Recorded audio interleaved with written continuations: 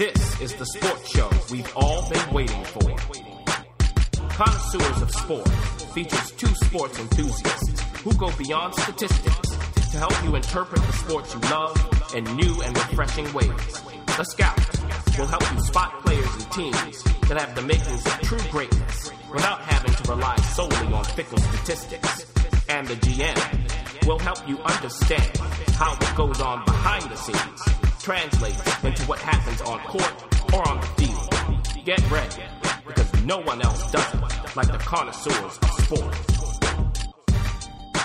Episode 40.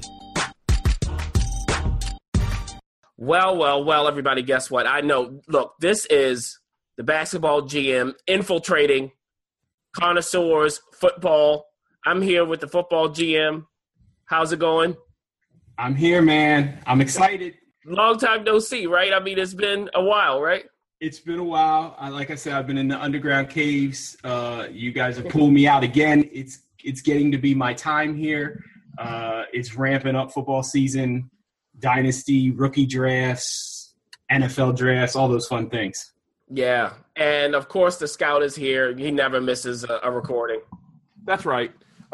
Yes, we have found the football GM, folks. He had a nice long vacation. And we have pulled him back in. He is back. You did pull me in for that basketball one. I made a special guest appearance. That's true. But that was like 3 years ago. It seems like it, doesn't it? Yeah. We're going to have to get you back for basketball. We're going to have to see what you're thinking when the finals come. How about the finals? What you thinking, Scout, finals time? Yeah, maybe. Yeah, maybe. I mean, we want to do something. Well, we'll discuss that offline. Okay, all right. So, but you will be seeing the football GM on the basketball side. Yeah. So we're multi-talented here. Absolutely. Yeah, we try to be. So what we're going to do in this episode is talk about the NFL draft this year, which happened a little over 2 weeks ago. Right now, number one pick, Jared Goff. We'll get to him. We won't get to Mr. Irrelevant, which I think is so disrespectful, who is Caleb Reed out of Southern Miss. He went to the Titans. Let's see how long he stays there at the 253rd pick. Come on, NFL, 253 people. Big shouts to Mr. Irrelevant. Yeah. From the show. And some other notes I picked up from Wikipedia for you guys' sake. Most selections went to the Cleveland Browns. They had 14. Mm-hmm. And they moved around, yep. Yeah, and the fewest went to the Saints and the Panthers at 5. Really? Yeah. I know everyone's trolling the Patriots. They stole a lot of their picks, for the Deflategate nonsense. Yeah.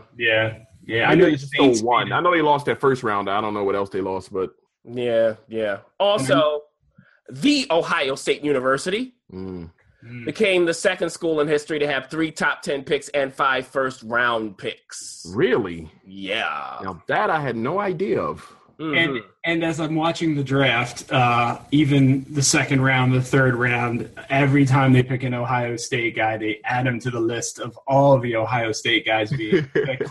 They flash to the Ohio State coach and let him make a comment on each player's abilities and why he's great. And so it was a huge Ohio State draft.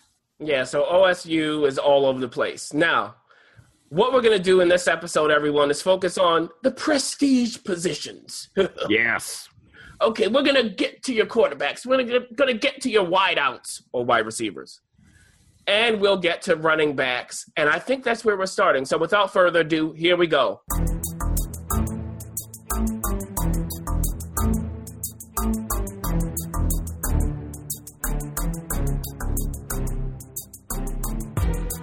Running backs. We got the top 2, Ezekiel Elliott, Derrick Henry. Now, who you want to start with there? Let's start with Mr. Elliott. First of all, this is the Rodney Dangerfield position, right? They get no respect. Yeah. Why is that? Why do they get no respect? I guess the career trajectory, the punishment they take, and you get this whole thing where they kind of fall off the table production wise and physically. Right. When you approach age 30, I tend to look at it as a carry thing. I don't know. Me and a GM have had discussions about this. I like to look at the carry count, and when guys get around 2,000 carries, and these are elite guys because most guys ain't getting to 2,000 carries. I mean, I was just get that straight. Yeah, I was just going to say that, and this is the big struggle now. And if we're talking, where guys are going, it's the transition of, we're gonna talk a little fantasy here, a little dynasty draft mix, right? But it's that transition is who's featured nowadays. Like, it is so hard. You got teams going out and drafting a guy in the third, a guy in the fourth, and I'm talking running backs. And you don't know who's going to be featured. And they have a guy that just did well last year. Right. Seattle. We'll get into that strategically and how that works. But back to Mr. Elliott, who was the cream of the crop this year. Yeah. And also about the carries thing, just to note for the listeners, it's also what teams consider when they're drafting guys. They don't want them in too long in college. Yeah.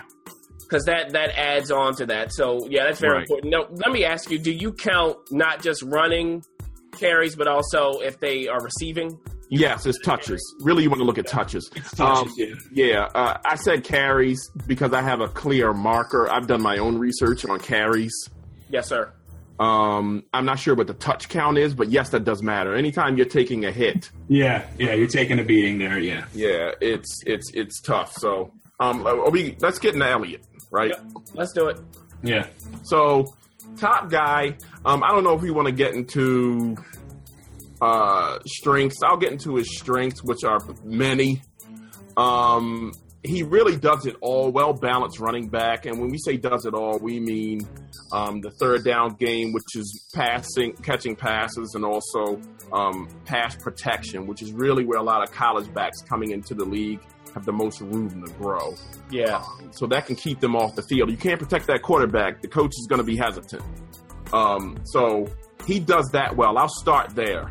And backing up into the running, the one thing I'll say with him being the cream of the crop, and GM, I believe you will agree with this, he's not typically what you're used to seeing in the top running back, whereas he's not an explosive runner. Yeah, that's right. And we've talked about that. We don't see, and when we say explosive, the Todd Gurley-ish, the Adrian Peterson-ish, the guys that would justify that high of a pick in some people's minds. And he went extremely early with the fourth pick in the first round. So, right, which, let me put it this way. He's not an explosive runner, but there's so many positives with his game with running the ball. He has great feet, and he varies his speeds well. I'll say it's quite remarkable the way he does this. And what that does, football is a game of angles. Yeah, right. Especially when you get to the NFL, and he really is able through footwork and change his direction ability, subtle. Now, he's not going to give you the hard cuts and things like that you used to seeing with a guy maybe like a Gale Sayers going way back or a Barry Sanders type. But it's subtle movement where he sets defenders up, okay, to take bad angles. And either A, they completely miss, or B, it's a glancing blow that he can bounce off of. And if if you're saying he's not like a power runner all the way, then that's going to be necessary for him to get work. And maybe that's going to help him to maintain his health if he's not cutting too hard. I agree 100%. He's a guy I could see holding up just because he doesn't take a lot of hard shots. Even if a guy, gets a shot on him, he's able to wiggle or like I said, vary his speed, change his footwork, change the angle so he's not taking direct hits. What I love about him most as a runner is his ability to, no matter what move he does prior to, he's able to still run behind his pads, reset, and get back into that downhill position. Meaning this, a lot of guys you'll see maybe make a quick cut or a spin move, right? And then the next defender that comes is able to catch them coming out of that move because they're not able to transition and get into a good pad level, what we call it, which is to get their pads low. Right, so they can get behind them and push forward. Because you always want the running back. We hear this all the time. He has to fall forward, right? Yeah. You always want to get those extra yards, that 1 or 2 yards. So what he does well, and what makes he's really gifted at, is coming out of those cuts, out of those moves, the spin move particularly, and able to then immediately get his pads low. So unlike most running backs, 90% of the running backs out here who come out of those moves, he's not, if he encounters another defender, that defender's not going to get the best of him, meaning get beneath him and then be able to drive him back. Yeah, and to expound upon that, I think that is one of the major things that we look at with the running back position is exactly what you're talking about, is if he's getting low, that means the defender's high on him. And that means he's able to push that defender for another 3 to 4 yards. That's a huge, huge deal when talking about the ability for yards after contact, things like that. So if they're not getting low, that means defenders are able to get low, hence cutting down that yards after contact. Right, and the reason we touched on the other things he does well, kind of the off-the-ball things he does without the ball. But I think, and we'll have some links to accompany the show, when you watch him, you really have to take your time watching him as a runner. Because you may look at him and say, okay, well, what's the big deal here? Yeah, exactly. Right, even I think me and you, GM, kind of started there with him. Yeah. But it's really, you really have to watch him, and almost when you get into some of the tape and the film, you have to slow it down almost to really appreciate what he's doing footwork-wise. So, again, the thing we just talked about, what sticks out most with him is being able to come out of moves and transition into still getting behind his pads and running with power. Finishing the run is what we hear a lot. But also, his footwork, he has a lot of moves where he varies his stride, I see, and it's really beautiful to watch. And he has this one move where he'll kind of plant and take a long step, right? And then he'll shoot past the defender just via that long step. So he'll plant his lead leg ahead, maybe a yard, and use that to spring himself forward. And then, so he's in one place, and then boom, he's by the defender. So it's kind of a stop-start move almost. I see that a lot with him. And the reason I wanted to bring that up is because not being explosive, and this is where the limitation with him as a runner, and I'll close here, is even if he gets a guy off balance and gets a guy to stop, he's not always able to outrun them when he picks up again. His acceleration isn't necessarily there as a runner. So it's very important that he has other tactics, just like the one I just mentioned. Yeah. Right, to get by defenders. Because I've seen him, kind of get a guy frozen and then try to hit the corner, and he's not able to get there. So he does have other tools to offset that. I want to say that. So just a great prospect. I think he'll do very well. Yeah, I think in Dallas. Ideal situation. There's no doubt of how they're going to use him every down. The Dallas offensive line is already intact, ready for success that way. So he's going to be a stud. There's no doubt about it. And dynasty-wise, I think he's the first player selected in dynasty drafts. I don't know all the folks out there if you had yours yet, but he's the guy. Yeah, he's the one. Right, so talent plus situation, which we're talking about the Cowboys, which is an established situation, great offensive line, quarterback, stud receiver on the outside. It's just Perfect. Yeah, he's the guy, so. Yeah. And it sounds like you're saying he's well-rounded at that position. Yeah, he can do a little bit of everything, which is important in the league. So good for Ezekiel. We'll see what happens with him. Now, are there any players, current or in the past, that remind you or that he reminds you of? That's a good question. That's why I'm here. Yes, but the guys that are like that are typically more explosive. Mm-hmm. He's very fluid. So maybe a Matt Forte type, I'm thinking. Yeah, that's a good one. But Matt Forte isn't able to vary his strides like that. Yeah. Or that's just not how he runs. Yeah. But I would say that's a similar. There's a similar guy there. GM, you got one?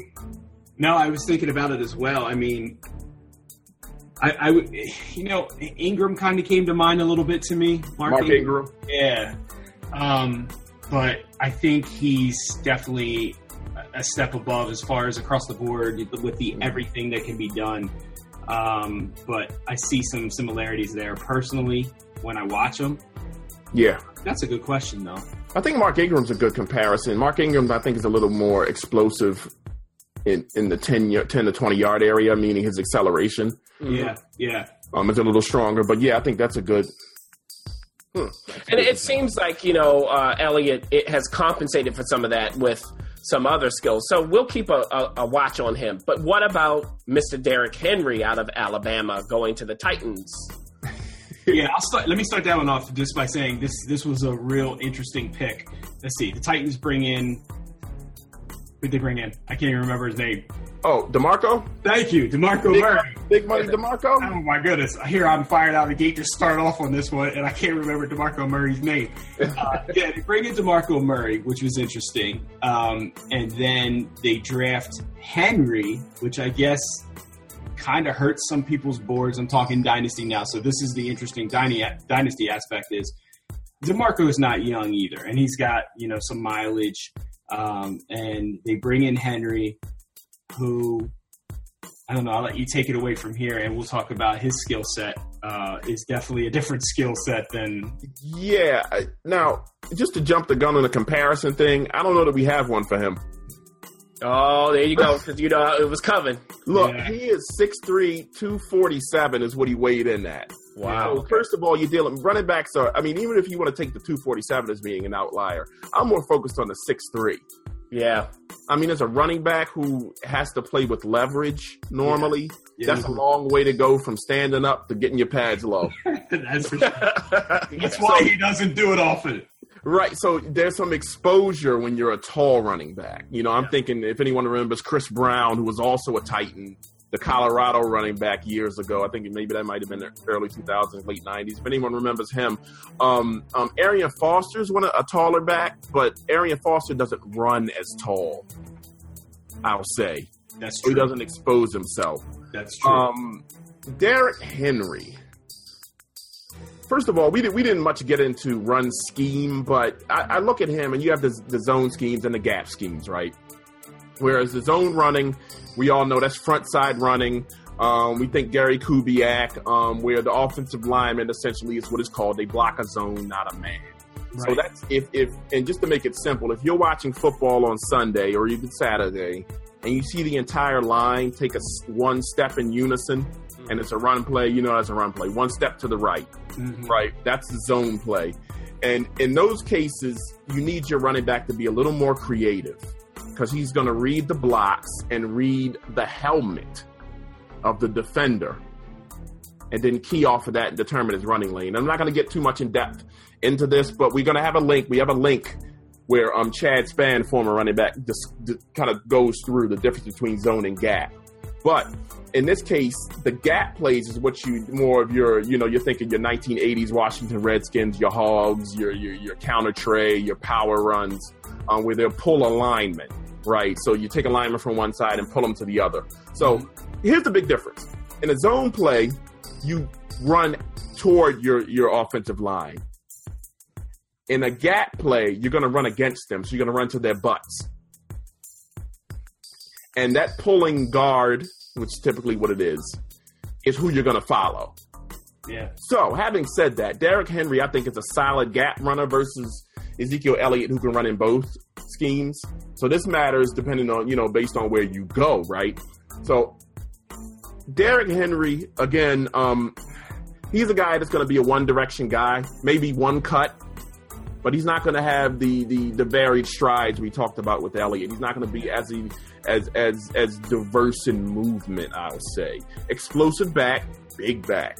Mm-hmm. Okay, we'll be able to break tackles of anyone. I'm talking from obviously the defensive backs to all the way down to he's broken defensive linemen's tackles as well. But we're talking about a guy that's 6'3". I'm just going to say 250 because it's easier to say. Mm-hmm.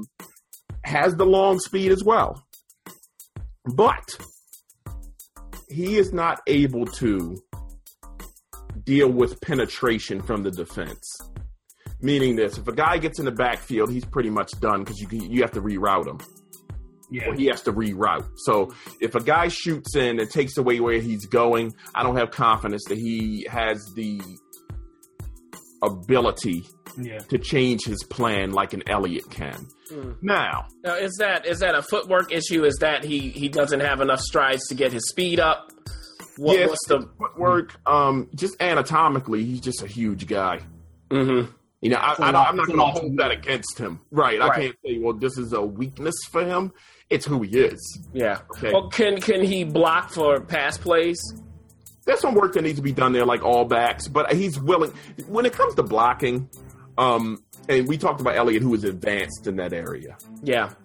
Typically, if I'm looking at a running back and I want to see if he's going to develop into a blocker, because really we're projecting. I want to look at, one, his comfort with contact. Is he physical? Does he like it? Yeah.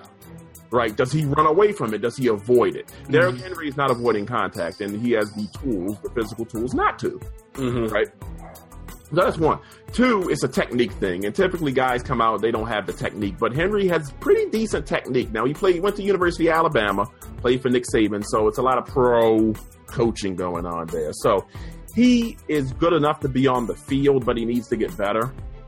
And also, there's another element to pass protection from running backs. You have to be able to diagnose and read what the defense is doing so you can diagnose where the blitz is coming from. Because if you don't see it, it doesn't matter. Yeah, you got to know where to be before they come. Yeah, so I think he is almost as good as you're going to see of a college back, save for Ezekiel Elliott coming out as a blocker.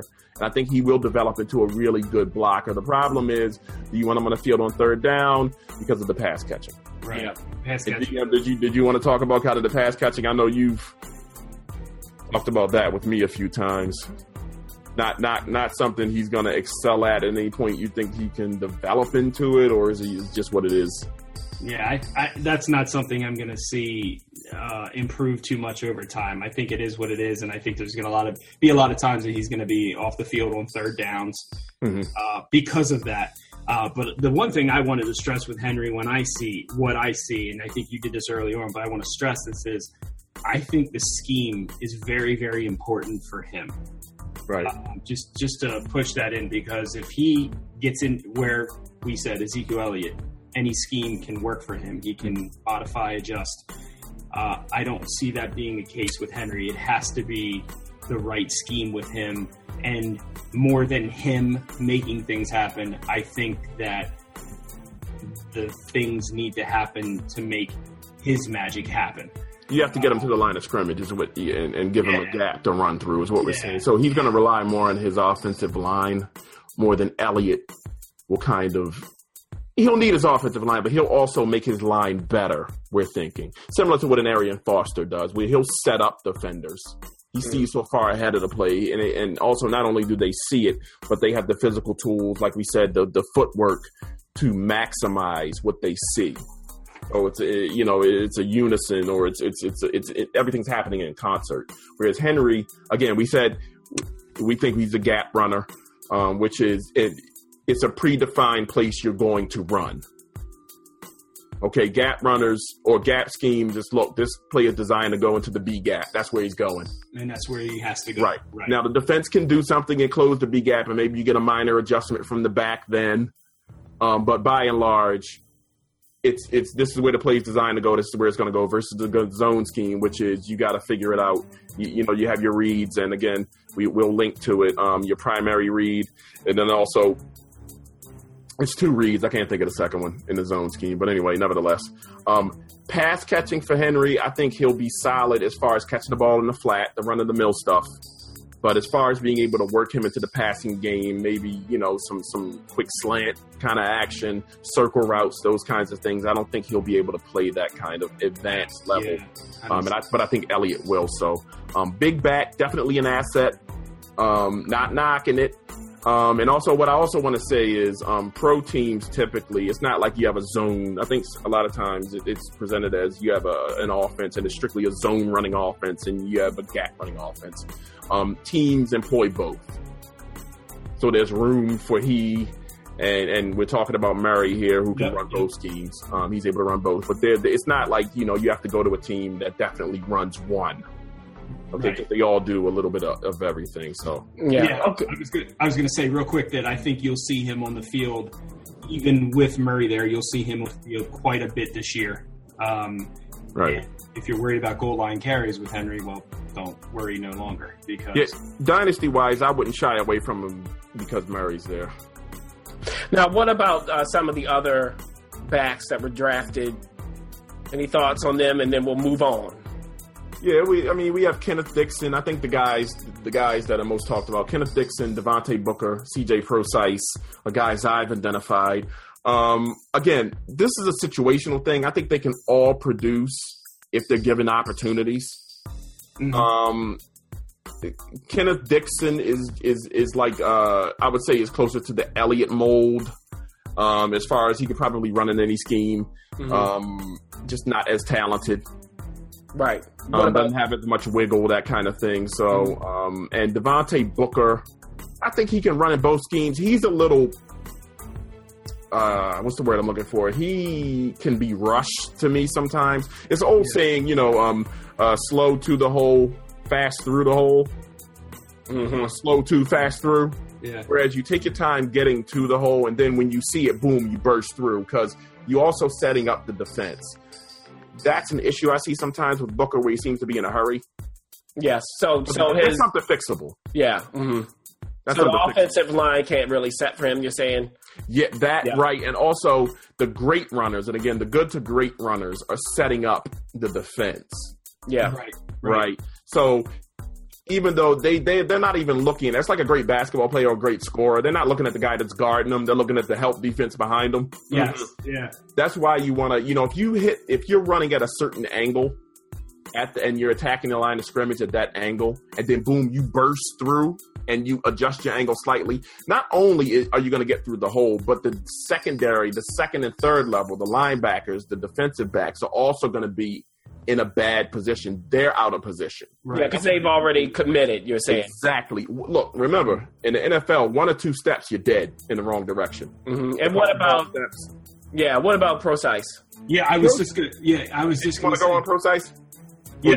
Well, I was going to say, just speaking on what you just said there, the things that I see that Prosise does really well, and tell me if you agree, Scout, but he looks at that next level of defense very well. So his head is always up. He's always ready for that second level of defense. So he'll set that first level up, beat them, and he's already ready for that second level of defense. I really noticed that a lot with him. Yeah, what I'll say about Prosise now, he was started as a defensive back, a safety, then moved to wide receiver, and is now a running back. And this didn't happen when he was in Pop Warner. This was recent. You're looking at a guy that hasn't played the position long, okay, that maybe doesn't have the refinement, right? So now, as the GM said, he flashes the ability to see beyond and to set people up, but I don't think he does it as consistently as he could and will. So sometimes his decision making isn't always right. Sometimes he'll bounce it when he shouldn't. Sometimes, and running back is really a decision making position. So he's a guy that's interesting to me. Do you think he'll have the opportunity to develop those skills in the NFL? I'm glad you asked that. Perfect place he goes to, right? The Seattle Seahawks. Yeah. Who have really, coaching-wise, system-wise, they're the model franchise, with all due respect to the Patriots, I think, for the past, maybe 5 years, as far as getting guys in there that fit their scheme, fit their personality, coaching them up, and maybe taking guys that weren't necessarily supposed to be, air quotes, successful, and coaching them into being successful. So I think he couldn't land in a better place. Yeah, and even what they did with Russell Wilson, the patience to develop him on down the line. Okay. And the last thing I want to say about the running backs, Prosise, being a wide receiver, obviously, will be dynamite in the pass-catching game and the passing game. Yes. Again, is going to have to learn how to protect. And also Devontae Booker and Kenneth Dixon. All these guys we're talking about catch the ball really well. Yeah. So they'll be able to have the dual threat, and they'll work on the passing, the pass blocking as well. So healthy class, maybe not the explosive guy, the girly, like the GM said, the Adrian Peterson, even maybe the job at best CJ Spiller type, where they just jump off of the film. But guys that are really talented, have a lot of skills that may be subtle, but they get you a long career, and they help teams win. So, all right, let's move on to wide receivers. So here we go with the wide receivers, the wideouts, everyone's favorite position, right? If you're going to play football, this is the one. Well, they won't. Well, I'll tell you one thing about wide receivers. They ain't running in the B gap. They'll see. You didn't explain the gaps to the people. Some of the people who don't know football that well don't know that's between the guard and the tackle and the offensive line. There you go. Because the gaps, just if you don't know, the gaps radiate outward from the center. Correct. Starting with A, going to B, C, whatever. Yeah, on both sides. So yeah. My apologies. But that's okay. You know why? Because we're talking wide receivers now. I know. Right. And they're not running in the gaps. They sure aren't. We're not worried about it. One of them may. Corey Coleman does. Okay. So now, wait a minute, though. In your list, Scout, you have Laquan Treadwell ahead of Corey Coleman, even though Coleman was drafted before Treadwell. Yes. Laquan Treadwell is my spirit animal. Yeah. And let me stop you there before you get into that, because that's perfect. That's perfect, Scout. Hold on. As listeners know from previous football podcasts, the GM is a Vikings fan. Yes, he is. And the Vikings acquired your spirit animal, as you say. I wouldn't say he's my spirit animal, but I love him. Yes. I love Laquan Treadwell. I love that he landed in Minnesota. The landing spot is perfect. I think he will be great for Teddy Bridgewater. Is it now, GM? Is the landing spot perfect? It is perfect. I love it. So that whole night we were watching that draft together. Yeah. I was on the edge of my seat praying and hoping they would take Treadwell. You saw it. You were sitting across the table from me. You saw it in my eyes. And when it happened, I exploded into happiness. Anyway. Also, we get Teddy some help. Finally, right? Yeah. And he's going to fit what Teddy does, most importantly. And also, remember now, they have Norv Turner as the offensive coordinator. And who did Norv Turner coordinate? And that was a little sloppy with the terminology, but he was the coordinator of the Dallas Cowboys when they had the triplets, right? And who was the wide receiver portion of the triplets? Michael Irvin. Mr. Michael Irvin. And Laquan Treadwell's skill set fits what Mr. Michael Irvin does very well. So not only do we have a guy with oogobs of talent outside of this 40 time everyone wants to harp on, and we'll get to that.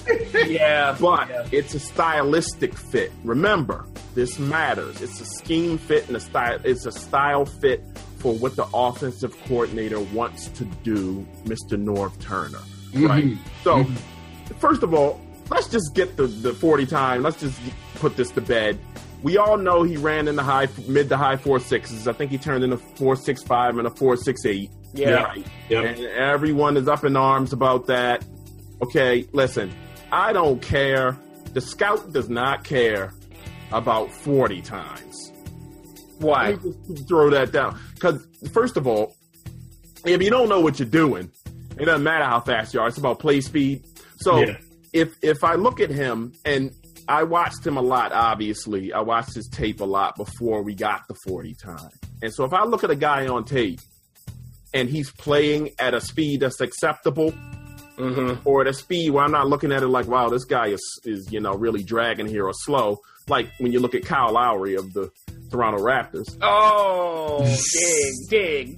That was terrible, wasn't it? Yeah. But I thought you were gonna go to like a tight end speed, and you went right in the basketball. Oh, right. Well, yeah, I did. That's because that's on my mind with Game 7 today. But anyway, he does not play at a speed that's deficient. Are there any great wideouts who weren't great 40 runners that you can? Oh, there's so many. Yeah, me and the GM talk about this all the time. Anquan Bolden. Yep. I don't know what Michael Irvin's 40 time was, but it wasn't fast. No. The great Jerry Rice 40 time. There you go. Not fast. More in recent memory, DeAndre Hopkins, everyone knows. Yep. Fitzgerald, I think I said. Larry Fitzgerald. I mean, we can go on and on. Listen, straight line speed at the wide receiver position ain't as important as it's made out to be.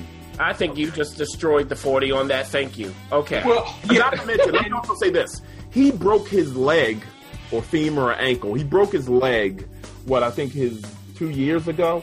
Yeah. And I think I read something about the Minnesota doctors believe he'll even regain speed. Get faster as healing occurs. Absolutely. Window of time, right. where you're still on the upswing recovery, and they believe also he'll even get faster. He plays fast enough, but let me tell you why I love him. He is one of the most physical, just nasty wide receivers with regards to play that I've ever seen.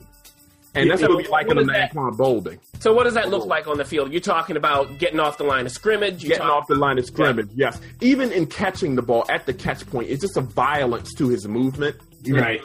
And let me tell you where it's most glaring, and we don't talk about this much with wide receivers, is his blocking. Yeah, that's one of the big stresses for him is his blocking. I mean, you want to know if a wide receiver likes contact more than anything else. Watch him block. Yeah. He looks forward to it. And that helps also to keep the defense honest. Yes. Because if they look at you and go, "Oh, we know that this is going to be a run play," based on your attitude, and and that puts your team in the hole. So that's very interesting for Treadwell. And where's he going again? Minnesota. Who's playing in Minnesota? Go ahead, GM. Tell us where he's going. He's going to Minnesota, and he plays with the great Adrian Peterson. Bingo. Yeah. So that's why I love him. It's the physical nature of his play. And we talked about, look, doesn't shy away from contact. He even likes it. At the catch point, he's strong. Dominant. What I like to say is, dominant, right. What I like to say is when I watch guys catch the ball, I want it to seem like it's an afterthought. Not like they're struggling or they're even focusing on it. Even though they are, you got to look the ball in, yada, yada, yada. We know the fundamentals. But a guy that catches it so easily, catches it through contact. That's another thing, GM, I talk about that all the time. Yeah. I catch the ball while being hit. Yeah. Let me ask you this. What about his catch radius? Oh, wow. That's another thing. He catches the ball away from his body. Everywhere. Yep. Everywhere, right. And what does that allow you to do? And just so the folks know, if you don't know what that is, that means what they're saying here. Can you catch it? It's just the ball's not just coming to you. Can you extend? Right. Can you get it behind you if the pass isn't the proper pass? Then you don't get it. We all know about Odell Beckham Jr.'s catch radius. Yes. Right. You think of some of the greats. That also makes you a threat in the red zone with the red zone fade option. And not only when you're that kind of threat, it opens up other routes too. So he can do it all. A lot of people say he won't be able to get deep because of that stinking 40. Let me tell you something. That doesn't matter either. Yeah, well, first of all, they get on Teddy for not being able to throw deep anyway. So I'm not even going to get into that. It's another podcast. But he's going to be able to do it all. And again, like you said, moderator, the catch radius is there. And to make it really simple as far as catching away from the body, it's just you hear people say he's a hands catcher. Yeah. Right. Hands catcher with defenses draped on him. Right. And also, just to give you a little tidbit on that, when you catch with your hands, it gives you a second chance if you mishandle it. Yeah. Meaning you'll see if it hits your hands and you don't get it cleanly, you have another opportunity versus if you let it get to your body and into your pads, like another prospect who went in the first round, Mr. Will Fuller. I was just going to throw him in there. Right. You don't have another shot at it. And also there are plays you're just not going to be able to make. So, look, I love Laquan Treadwell. I think he's going to be a star. Yes. And I'll leave it there. And I'm glad he ran a 4.6 because now he slipped down to 2030. Oh. You talk about your fantasy prospects there. Well, that's one thing. Let me say, when we look at, sometimes I'll look at the 40 strictly to see if a guy runs slower or faster. To see where his stock is going to go. Right. So if it's a guy I don't like, I'm hoping for a fast 40. Yes. To latch onto it. Yep. Yeah. And I know it'll elevate them. And then maybe someone will slip that maybe runs a slower 40 that I like. Treadwell didn't slip in the dynasty drafts, but still. Maybe you get a shot at him because people go, he ran a 4.6. He's not going to be able to play. But this guy ran a 4.3. I like him better. It just works. That's the reason I pay attention to the 40. That's a good tidbit there.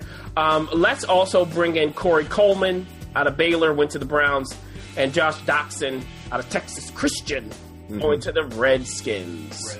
You want to go Coleman first? Yeah, we do Coleman. Well, I have a huge crush on Coleman. I'll say Coleman in movement reminds me of Odell Beckham, the way he moves. I agree. The explosive nature of his play. Now, again, like the moderator said, the catch radius ain't there, but I mean, it's Odell Beckham. I mean, no one catches the ball like that. Well, you got to practice. But he's not. That's also. I mean, I'm joking. Yeah. You got to rehearse. Yeah. But yeah, Coleman is not on that level. Probably will never be, but doesn't matter. He sometimes lets the ball get into his body, as we say, where he doesn't do the hands thing, but he can do it when needed. So if it's a bad ball, he has to extend forward. He'll go get it. Yeah. So that's there. I think one of his big knocks I was going to let you touch on is the route tree. I know in college they didn't have them run if they weren't included in the play. They would, finger quotes, take plays off because they were coached. They were told to do so if they weren't involved in the play. Right. And then we can get into the offense they run, which is the air raid style offense. Mm-hmm. You have the traditional air raid. You're talking about that Baylor runs? Baylor runs the air raid, right, with Coach Art Briles, who was a former Mike Leach assistant, who we know Mike Leach from Texas Tech. Who also, with Hal Mummy, they kind of were the godfathers of the air raid coming out of the BYU system with LaBelle Edwards and so forth and so on. So when we talk about the air raid, limited route tree, right? Mm-hmm. It's really, in theory, it's a simplistic offense where you allow your players to adjust to what the defense does. Yeah. Right. So he's more of a free runner. You'll see him probably run slants, goes, and maybe a curl.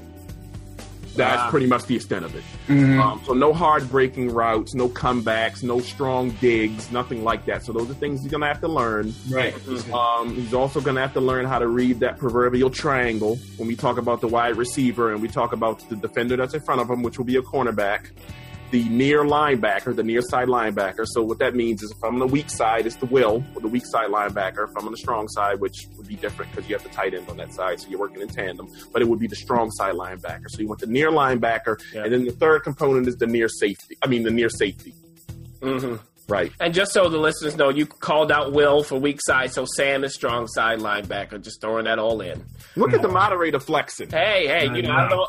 The little bit I know, I'm going to put in here. Now, so that's good. I'm getting the difference between Treadwell, Coleman, why you're putting Treadwell ahead of Coleman. What about Doctson? Just quick on him, and then we'll move into quarterbacks. What we're waiting for. GM, I know the GM, you loves Doctson. I love Doctson. You want to tell us what you love? Well, first of all, I think he is the best in this draft of what we talk about, catch radius. I think catching away from his body, the ability to adjust to the ball at the last moments, which is huge. We talk about that as well. Mm-hmm. You can set up defenders and the ability to make that quick adjustment so they may not know where the ball is. Yeah. And you can put yourself in that position quickly with those physical traits that he has. So kind of the late hands, steroids. Yeah, the late hands talk. Yeah. And for those that don't, I'll just, GM, before you go on, just late hands. So is when the guy's running a route, and even though the ball's in the air, if you show your hands, the defender's going to see that. So even if you have a guy running with you, and typically they're not facing the line of scrimmage, they don't know when the ball's coming. What they're coached to do is to look at the wide receiver. Watch him. Yes. So if the wide receiver extends his hands a little bit too early, boom, the defensive back knows it's coming. He can get his hands in there. Sure, it tips him off. Exactly. Right. The great wideouts, especially the deep ball guys, don't show their hands until the last minute. That's a skill, and you cannot do that unless you have strong hands. Yeah. Right. So back to Doctson. Yeah, no. So I was going to say, I like the landing spot. I've heard some knocks on the landing spot with Pierre Garçon and Deshaun Jackson there. Yeah, I like the landing spot. Not worried about that 1 ounce. And I think he'll be good there. And we didn't talk about Corey Coleman. I don't want to rewind. We didn't talk about Corey Coleman's landing spot in Cleveland, but good offensive-minded coach there. Mm-hmm. And really no competition there right now. Right. So, but anyway, sorry. Good landing spot, ability to adjust to the ball. He won't have the physicalness that Treadwell will, obviously. He's not that type of size. He's longer, lankier. but the physicalness or the talent to go and get the ball is what I really loved, and catching the ball away from his body, I was attracted to right away. I think he was one of the first guys that I looked at, and I think I told you about it. So, excellent. So, also just to shout out Michael Thomas, Sterling Shepard, Tyler Boyd, and Leonte Carew, right? Also being drafted there. Any quick thoughts about them, or should we just move on to quarterbacks? I'll tell you, just the one thing I'll say about Doxson, and the GM loves him, I'm a little less bullish. And the reason I want to say this is a contrast to what I was saying about Treadwell and Corey Coleman, where they're just physical-minded football players. They like contact. They even have an attitude they play with. Doxson is more of the finesse type, as the GM said. It's a beautiful thing to watch at the catch point. But when I look at him, I say, okay, how is he going to handle pro cornerback, physical press man coverage? And also, when you get to that catch point, those guys are physical even then. So that's a question mark I have with him. Doesn't mean he won't be able to do that. I'm just saying, when I look at him, I don't see those question marks with the other two.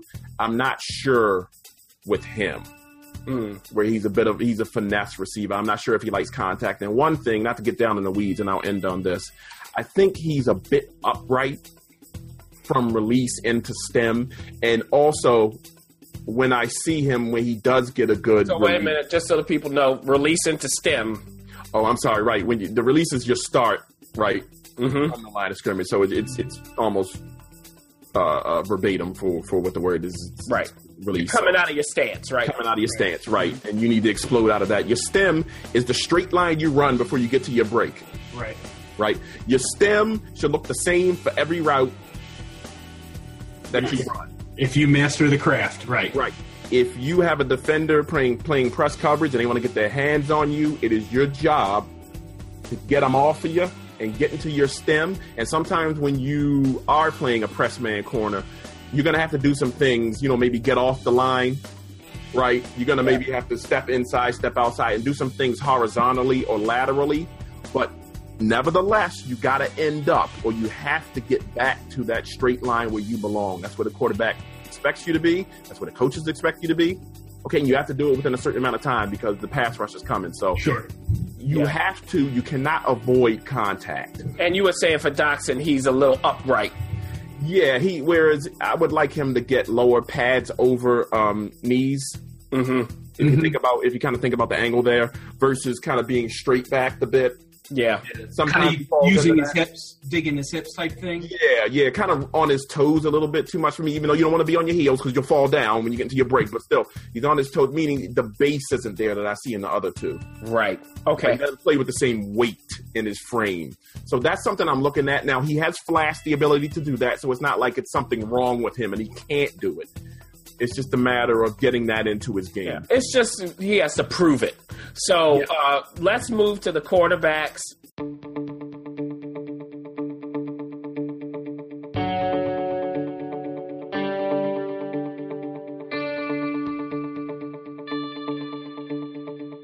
We're going to focus on three of them.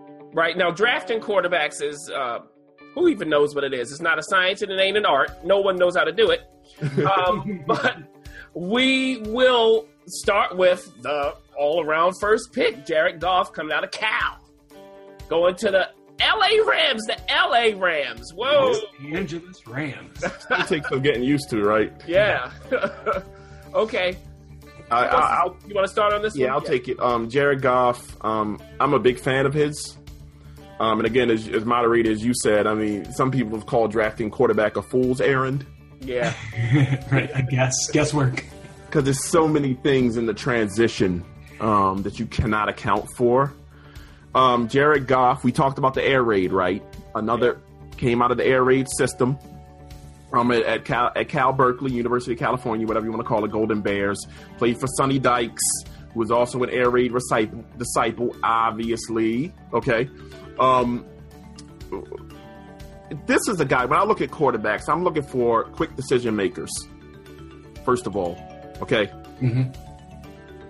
Get the ball out. Well, read the pre-snap read, post-snap read, get the ball out, right? You also have to be able to go from one read to the next quickly. So if something's not there, you need to get off of it. Yeah. You don't hold on to it, wait for the guy to get open. You need to recognize that he's not and move to the next guy. He does that well. Pocket movement. And when we talk about that, those are subtle movements within the pocket, and that's more what I call mobility, not runners. A lot of people like in mobility or assign that to running quarterbacks. No. When I say mobility, are you able to move in the pocket? Subtle movements, a step here, a step there, climbing the pocket, that's moving up in the pocket to make a throw, right? So he has all those things. One thing I'll also say, playing in the Pac-12, I think it is now. I want to see Pac-10, which is showing my age, but it's the Pac-12 now. Yeah. His offensive line wasn't always up to the task against the competition, so he played with a lot of pressure. Mm-hmm. That's important for me to see. Yeah, that's good. That's what you're going to see in the pros. Right. So how does he adjust to that?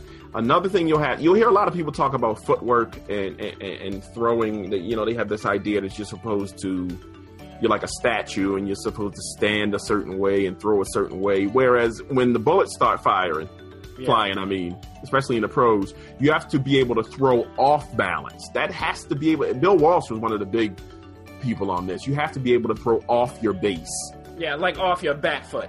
Yes, off your back foot. Maybe you're drifting in a certain way. Maybe you had to sidestep and you couldn't reset fully. He's able to do that. Now, again, to the system, the air raid is notoriously simple, right? It's a shotgun system, so he doesn't play under center. Mm-hmm. This is the learning curve. He's going to have to learn this going into the pros. So you talk about with the snap and all of that stuff is going to be different for him.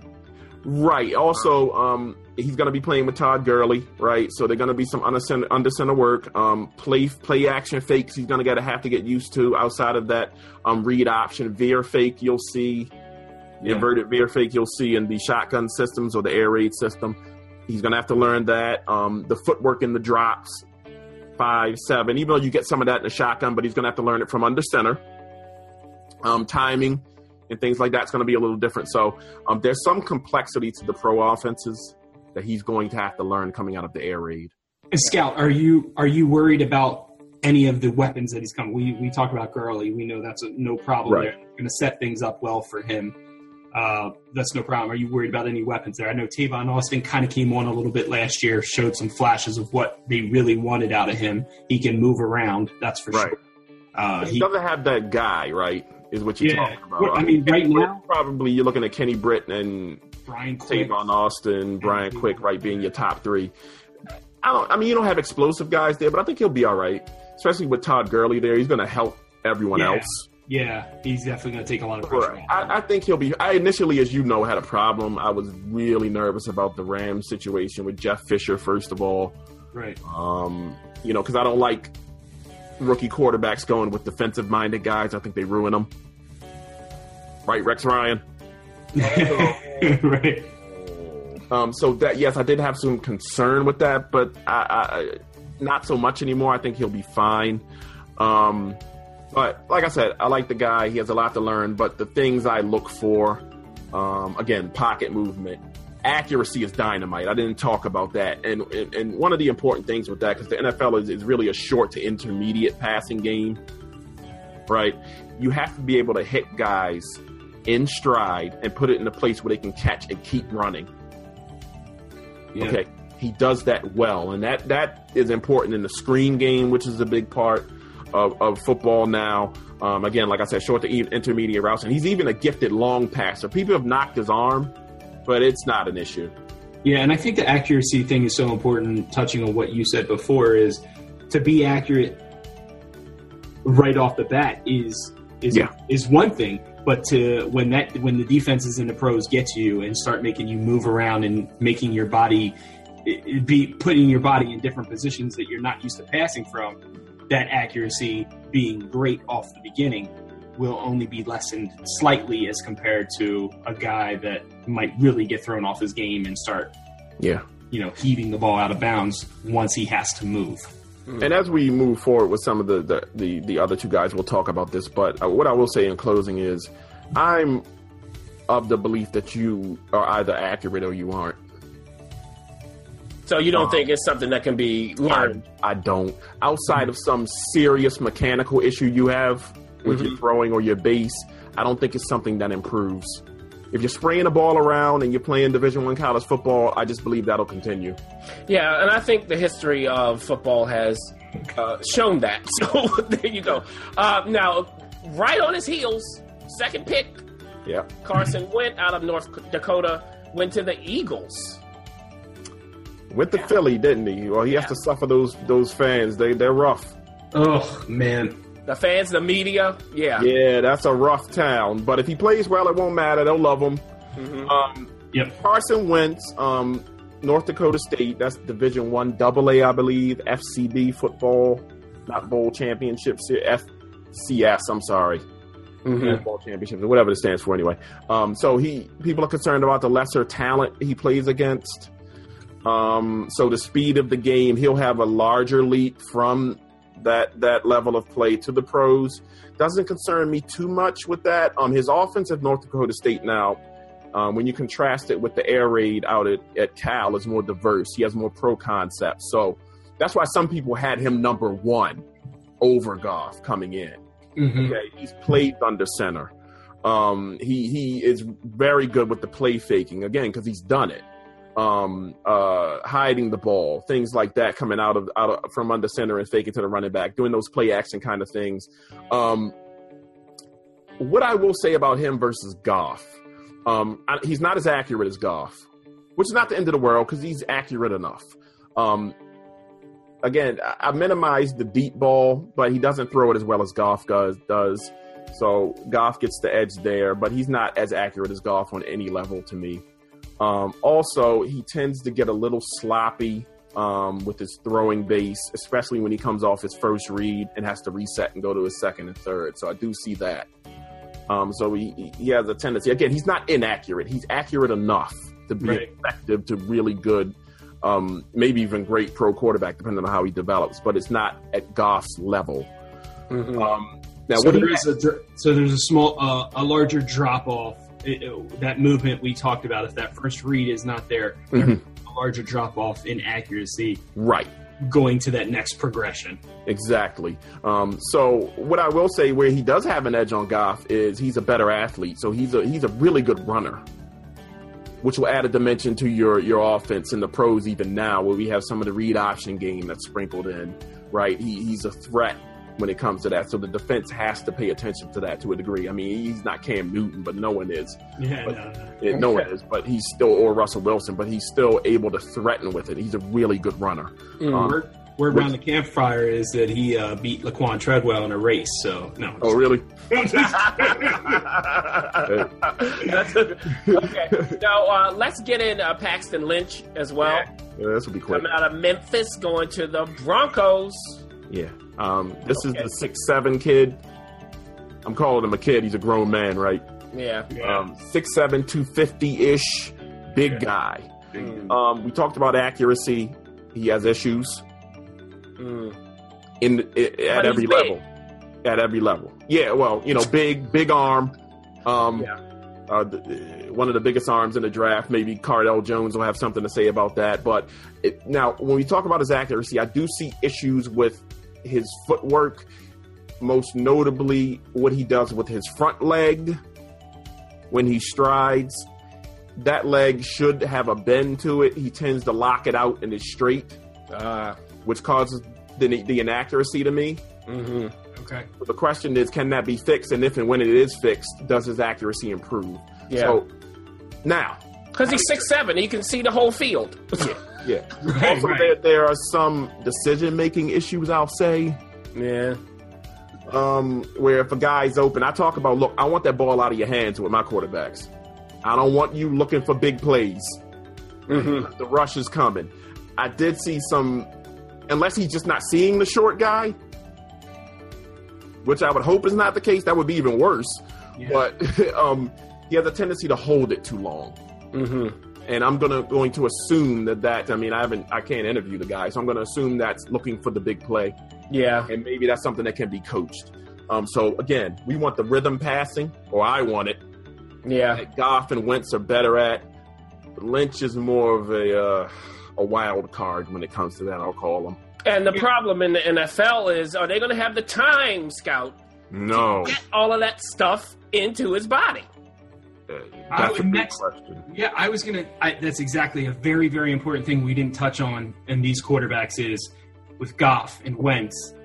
And I think we know the answer of Paxton Lynch. I think we know the answer of all three. I think all three of these guys will be not thrown into the fire right off the bat. They all are behind some, we'll say, established guys.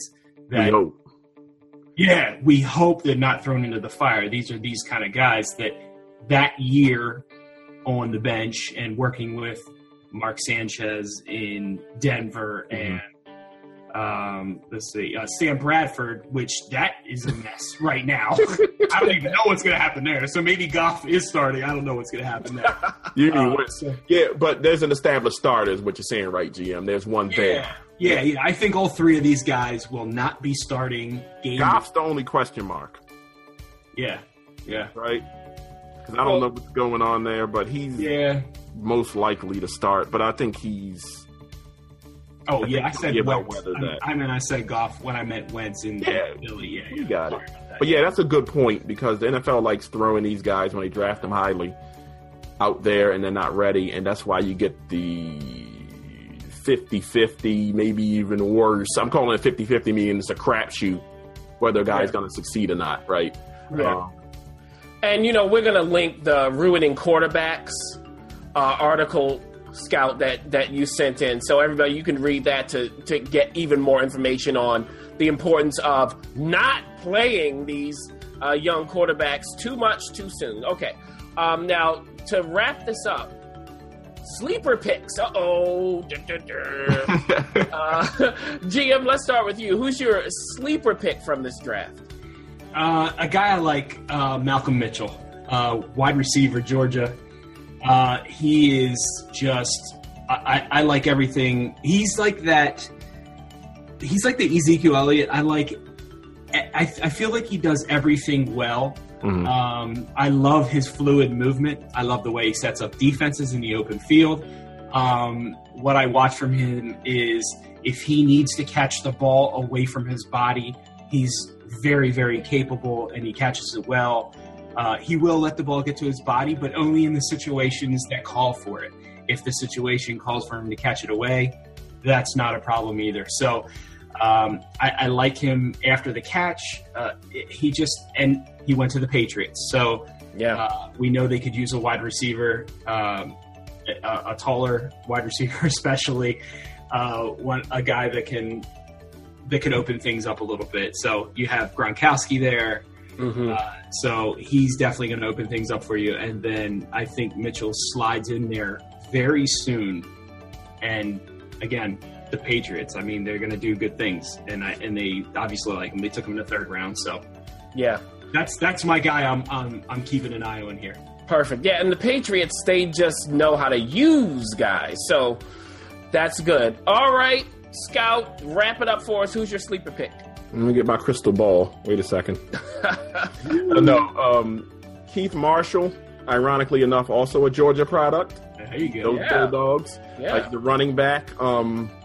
Like him a lot. He's a guy that's had injuries throughout college. Had a serious knee injury. Then I think that kind of trickled down to an ankle injury. Came in with Todd Gurley, and they were like a 1-2 punch. I think their freshman year. So he was a stud. Okay, at one point, then the injuries, now he's kind of faded into obscurity, but strong runner. I think he can run gap we talked about gap or zone. Yep. Pad level is great. Takes what he's given, I'll say. Mm-hmm. Good decision maker. Now, he's an explosive athlete by the numbers, 4'3", 140, I believe, explosive leaper. And really, when you want to look at explosivity, if that's a word, typically look at your 40 time, your 10-yard split is what I like to look at, and also your vertical leap and then your broad jump. If you really want to get into the testing, those will tell you how fast a guy goes proverbially from 0 to 60 is what we call it, which is that burst. So he has that, but the knock is later in his career, post-injury, he hasn't broken a lot of long runs in college, so people are questioning that from him. which could be which I would contend is not speed based. I talked about before. It is being able to set up the defense in the second and third level, which is the linebackers and the defensive backs, which gets you those long runs along with your wide receivers blocking. That's why Arian Foster broke so many long runs, even though he was, by testing standards, slow. Okay. All right, sounds good. That's my guy. Yeah, he went to the Redskins, just so everybody knows. All right, so you know what, you guys, great job. We got a lot of information in. And we'll continue to come back to the NFL and see how these guys develop. So, for the scout, for the GM, this is the moderator, everybody. We'll check in next time. Listen to Connoisseurs of Sport every Monday at dailydynamic.com.